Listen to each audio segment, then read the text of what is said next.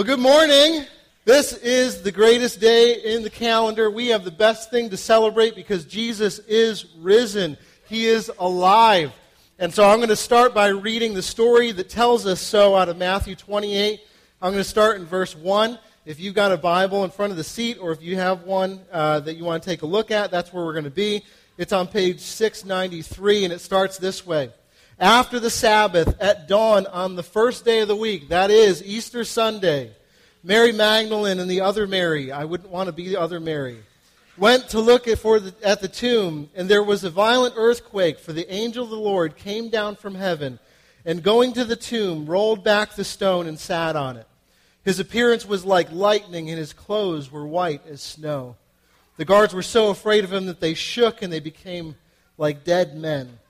The angel said to the woman, "Do not be afraid, for I know that you are looking for Jesus who was crucified. He is not here." Why, church? Why isn't he there? Say it with me. Because he has risen, just as he said he would. Come and see the place where he lay. Then go quickly and tell his disciples, he is risen from the dead and is going ahead of you into Galilee. There you will see him. Now I have told you. So the women hurried away from the tomb ahead, afraid yet filled with joy, and ran to his disciples. Suddenly Jesus met them, and he said, "Greetings." They came to him and clasped his feet and worshipped him. Then Jesus said to them, "Do not be afraid. Go and tell my brothers to go to Galilee. There they will see me." We're here today because we celebrate the fact that Jesus is alive. And this isn't just any story. This isn't just some figment of our imagination. This really happened. This is the turning point of history, the point when creation says all together that Jesus is Lord, that he is victorious over sin and over death. This is the culmination of everything we long to see in the world. If you know the story, you know that the way that it all began is that God, who always does what is good, right, and perfect, he created a world to match and mirror his own image. And he said, "It is good." And he filled that world with all kinds of wonderful things that would show the glory of who he is. And the chief thing that he created in his world to mirror his image was man and women. And he put them in a beautiful garden to care for it and to tend it in his name and to reflect to creation what he was like and to be in relationship with him because he loved him. But we know the story didn't end that way. It went on, and man and woman, we rebelled against God and we chose a separate path. And we said to our Creator, we would rather have the right to decide for ourselves what is right and wrong and good and bad. We don't need you. We don't need your help. We don't need your power. We don't need the life that comes from you. And because of that decision, when we walked away in rebellion of God, which the Bible calls sin, that produced for us death. And we taste the product of that death all the time in our lives when we see loved ones disappear from our very eyes, when we experience trials in this life and we go, this is not the way that life was supposed to be. And it wasn't. God knew that when we walked away from the giver of life, that we were walking away from life itself, and because of that we experienced the wage of our own sin, which is death. We know that that's not the end of the story either, right? God was who loved us and patiently fought for us, pursued us throughout the entire story, and he came after us and he said, "I am not willing to let my creation, who I love and cherish, perish without me."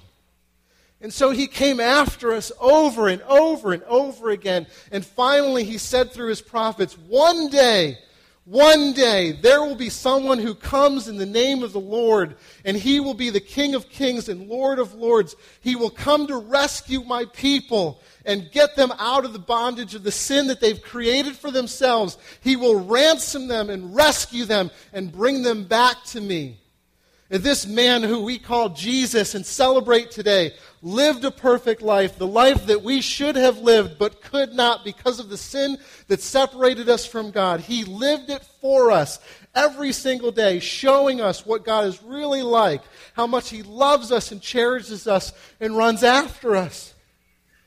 And that man came and not only lived a perfect life, but he died on a cross to pay the penalty for the sin that you and I have committed. He took upon himself our shame, and he was beaten and broken for the things that we've done and the thoughts that we've acted upon or had in our minds. But that's not the end of the story either, right? Because Jesus goes to the cross and he pays the penalty for those things. And after 3 days, he rises from the tomb in victory over that sin and over death, and he declares it dead and gone, and he says, "You are now my people, and I am risen. I'm your King of kings and Lord of lords. Come and taste and see that the Lord is good." This is good news, right? This is our story. The King of kings has come and reigning victorious over sin and death. He is alive today, and we celebrate that as his family because he's brought us into his kingdom. Amen? That's all I got.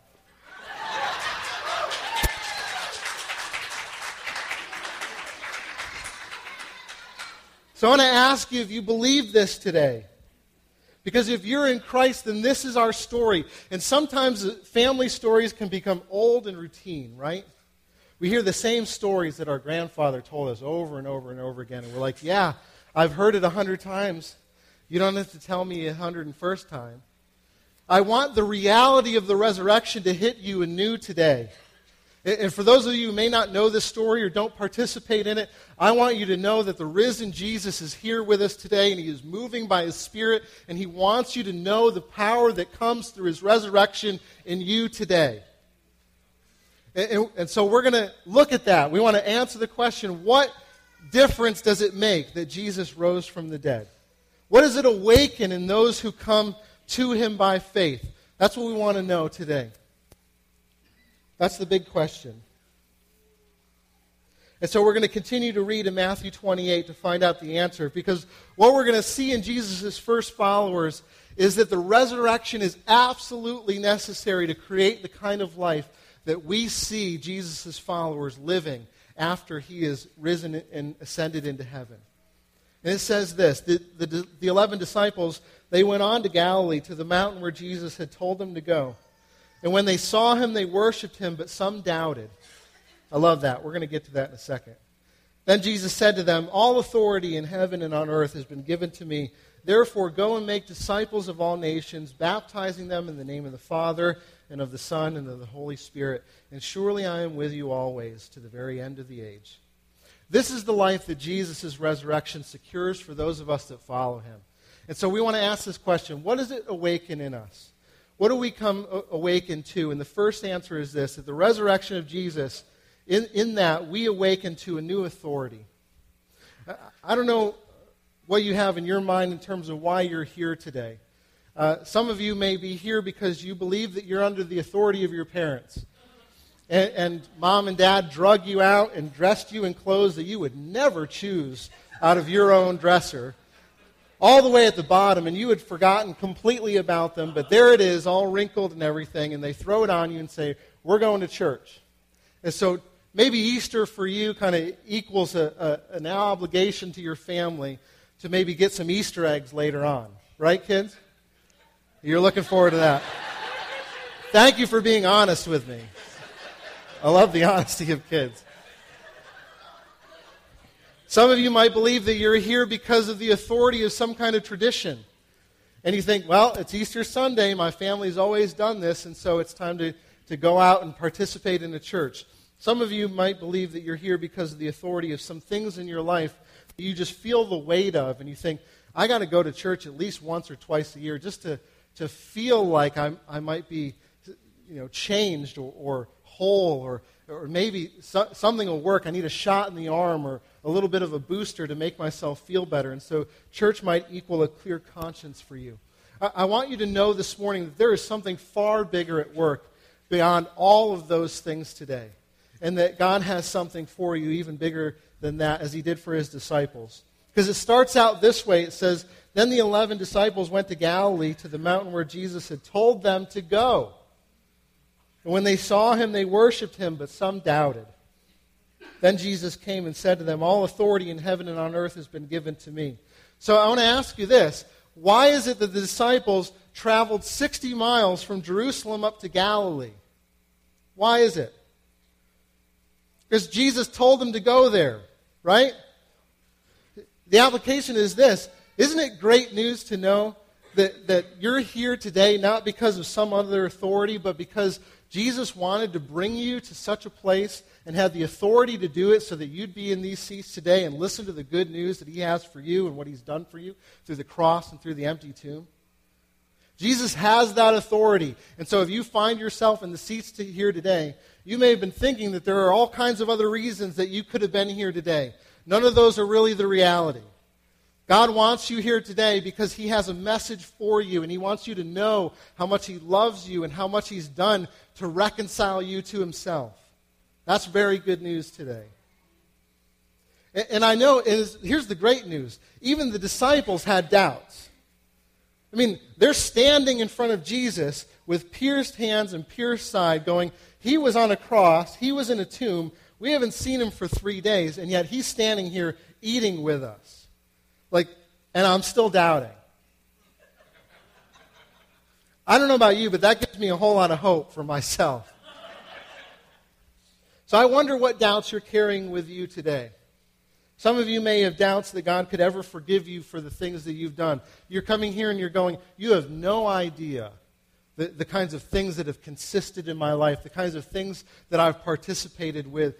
And so I'm only here today to clear my conscience, but I never really believed that God could forgive me of those things that I've done.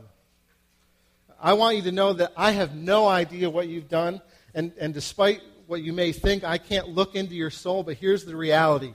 God can, and he does. He's the one who created you, and he knows everything that you've ever done, every thought that you've ever had, every word that you've ever spoken. He knows all of it. In fact, he knows your sin far better than you know it. I don't know if you realize this, but when Jesus was on the cross, he was crying out for us on our behalf, saying, Father, forgive them. They don't even know what they're doing. Jesus knows you better than you know yourself, knows your sin far better than you do, and yet forgives you and cries out on your behalf for you to be forgiven. That's exactly what Jesus does. He knows how bad you are, and he knows how much it took in order to pay the penalty for what you've done. And he still does it, willingly, going to the cross to pay your sin's penalty. See, somebody had to say, I will take the punishment for what you've done. That's the only way that you get back to God. Somebody had to say, I will go, I will experience the death that comes as a result of sin. And Jesus does all of that and more for you. But it doesn't even end there. The good news gets better than that. Because someone didn't just have to die, someone had to overcome death on your behalf so that sin would no longer separate you from God. And Jesus is the only one that can do that for you. The resurrection is God's declaration to us that Jesus has the authority to put sin to death. And that's exactly what he does. So don't believe the lie today that whatever you've done or whatever has been done to you is more powerful than the resurrection. It is not. Your ability to sin is not more powerful than Jesus' authority to deal with that sin. The resurrection proves it. So believe it today. Some of you may have doubts not over the past, but maybe over the future. And so you're facing things and you wonder, could I ever have victory over these difficult things that I'm going through, these circumstances that I'm facing? And they've led you to the point where you have absolutely no hope in life. I want you to know today that you have a reason for hope. I mean, imagine what the disciples must have been thinking after Good Friday, which for them wasn't so good, right? I mean, they're thinking, we've spent all this time with this one who is now crucified and gone. How in the world are we going to get over this? I mean, yeah, Jesus did some great things. We saw him heal people. We saw him raise the dead. We saw him do all kinds of miraculous things, but he's gone now. All those things are in the past. What do I have to look forward to? The truth is, without the resurrection, you and I have absolutely no hope of victory over the greatest problems of our life. But the good news is this, that Jesus did win victory over death. And so nothing that you're facing today, nothing that you'll face tomorrow is bigger than death. And Jesus swallowed up death by his victory over it. And that's why the Bible is able to say confidently, death has been swallowed up in victory. Where, O death, is your victory? Where, O death, is your sting? The sting of death is sin, and the power of sin is the law. But thanks be to God. Are you thankful today for what he's done for you? He gives us the victory through our Lord Jesus Christ. So if you're in Christ, here's the great news that I have for you today. Nothing, not even death, can stand against you anymore. And if Jesus has the authority to conquer death on your behalf, is there any other enemy that you could possibly face in life that he could not also wage victory over on your behalf? Secondly, the resurrection, and in the resurrection, we awaken to a new identity. Not just a new authority, but a new identity. For those who first followed Jesus, they had all kinds of ways to identify themselves and names that they would have gone by. Many of them were defined by what they did for a living. And they had fishermen and tax collectors and zealots who were people that raised up against the governing authorities. And they said, this is the way I'm going to define myself. This is who I am. Others of them would have been defined by their family heritage and where they came from. And somebody would have said, I'm Jewish. This is my heritage. This is where I come from. This is who I am. Or I'm a Roman, or I'm a Gentile, or I'm whatever the case might be. They had all these different identifying markers.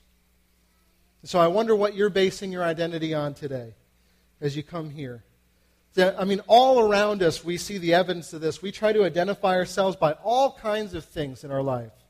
Political parties and race, religion, and a whole host of other things. You can identify yourself by what you do, too, and many of us are really good at that. I am my occupation, or I am my ability to parent my kids, and so I get my identity from the fact that my kids have not rebelled against me, but they've grown up to be good citizens in the world. Just so you know, all of those things, all of them, everything that we try to use to identify ourselves apart from God, all of those things are attempts to collect our own good works and then heap them up in a big pile before God and say, God, is this enough for me to be acceptable?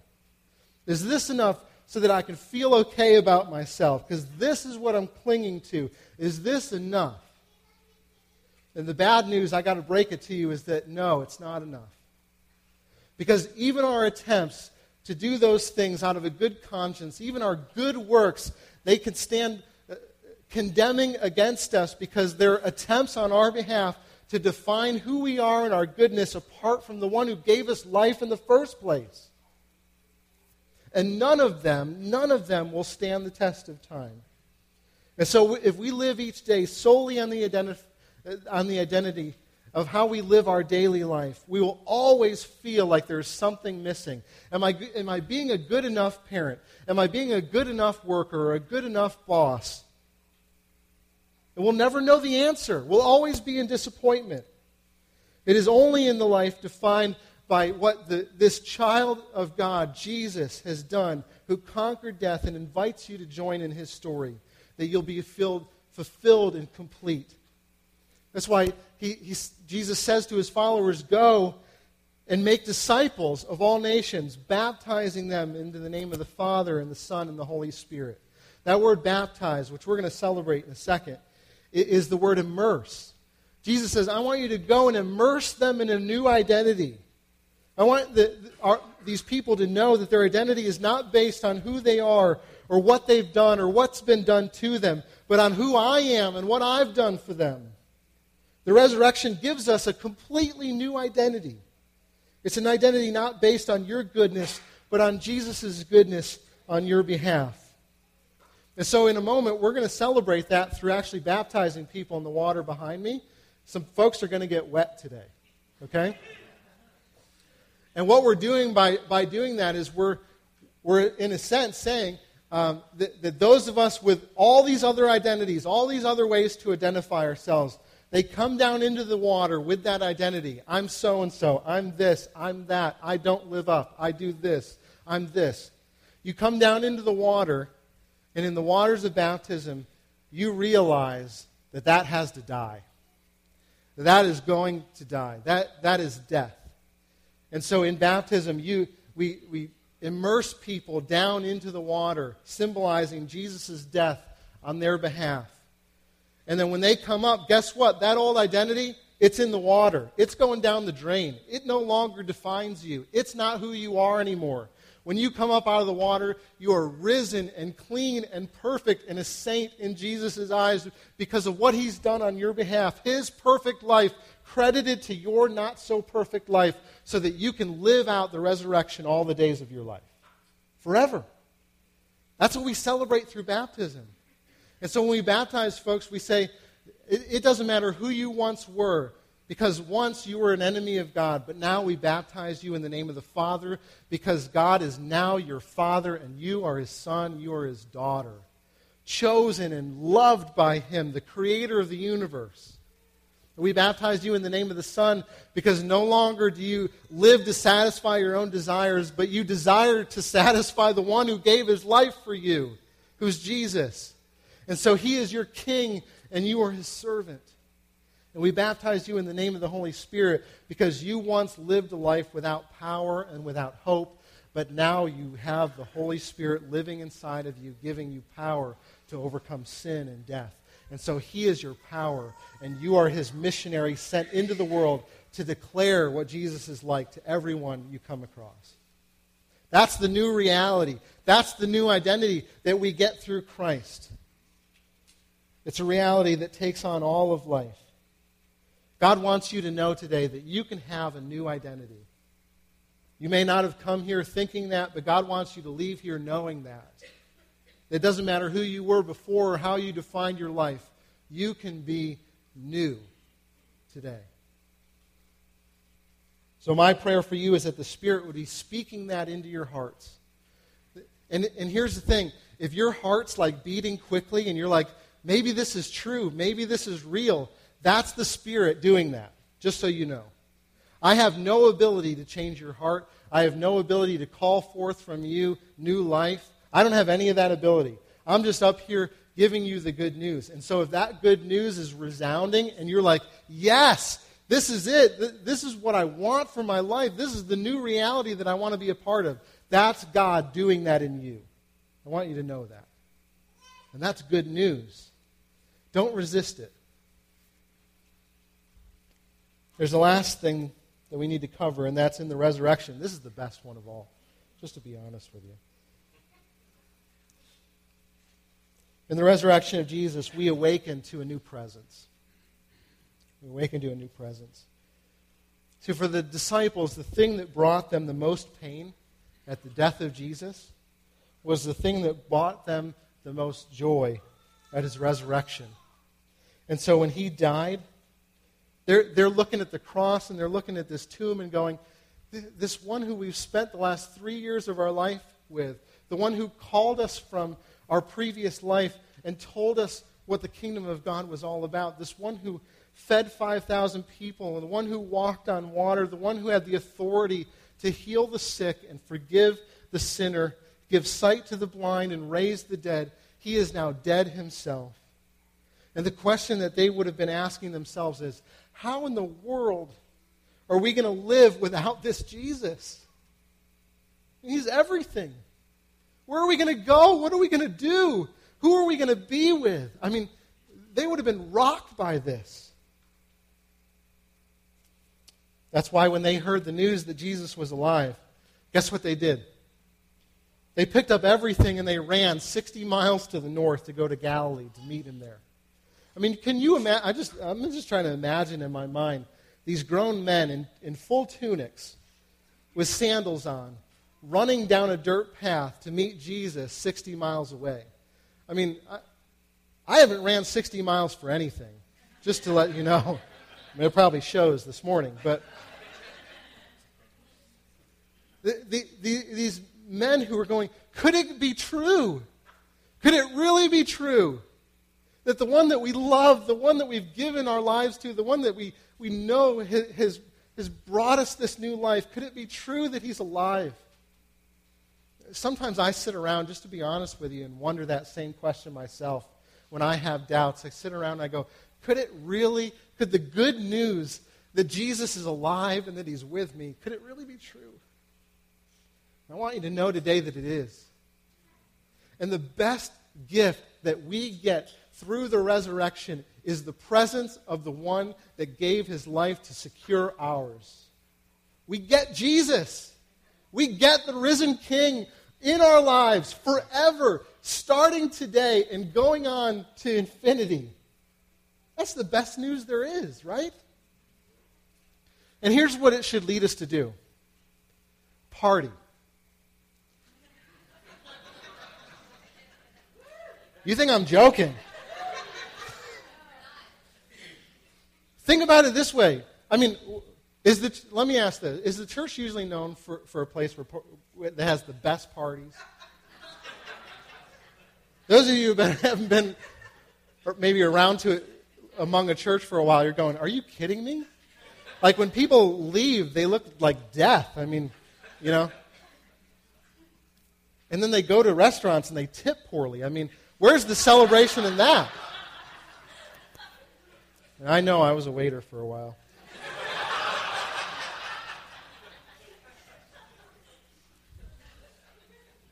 Listen, the church should be the most celebratory people on the face of the planet. Because we have the best thing that anyone else has to celebrate. He is risen. Amen? That should cause us to party and celebrate the fact that Jesus is alive. And in fact, the first followers of Jesus used to do this regularly. It was one of the reasons that they changed the day that they met together and celebrated the goodness of God from Saturday to Sunday. Right? The people of God, they used to celebrate on Saturday. And it was in recognition that God had finished his work of creation and that he rested. And as God rested, so we should rest so that we would be like him. But then the followers of Jesus, after he rose, when? The first day of the week, Sunday morning. They said, we got to change everything. I mean, all of life is different. And we need to get together and celebrate the fact that Jesus is alive. And so they met on Sunday morning instead. And they would get together and they'd go, party! Right? He's risen. He's alive. He's with us. And just so you know, Jesus is here with us today. You may not have realized that when you came in. You thought, I was just going to come and be with a bunch of people with ties on. And then you got shocked when you came in, and I'm standing up here without a tie on. And it's taken you about 15 minutes just to get used to that. The other thing that you need to know is that Jesus is here today. He's with us. And so let's celebrate. Let's party. Let's sing out and rejoice in his name. That this man who was once dead and buried is now alive and living today. And he's here through his Spirit, living in those of us that know him. And I pray, too, that he's drawing you who may not know him yet. Are you awake this morning? Is God awakening you to the fact that he's alive? I pray that he is. Those of you who are lonely and without hope, I pray that he's awakening you to the fact that he's here and he's with us and he will be with you forever for you who come to him.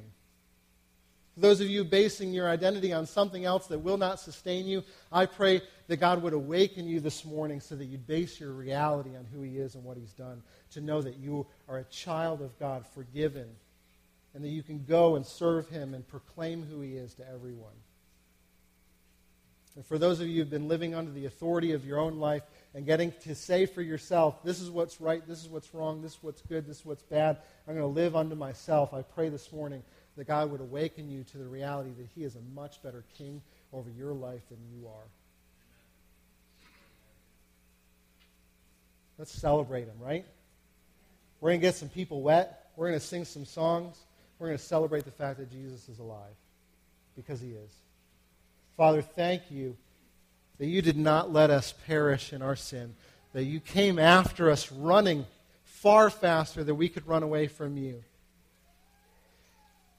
Thank you that you sent the most precious thing to you in the entire world. You sent your only Son, Lord of creation, the one who was there when the very earth was formed. You sent him down to this world to ransom and to rescue those of us that had gone astray.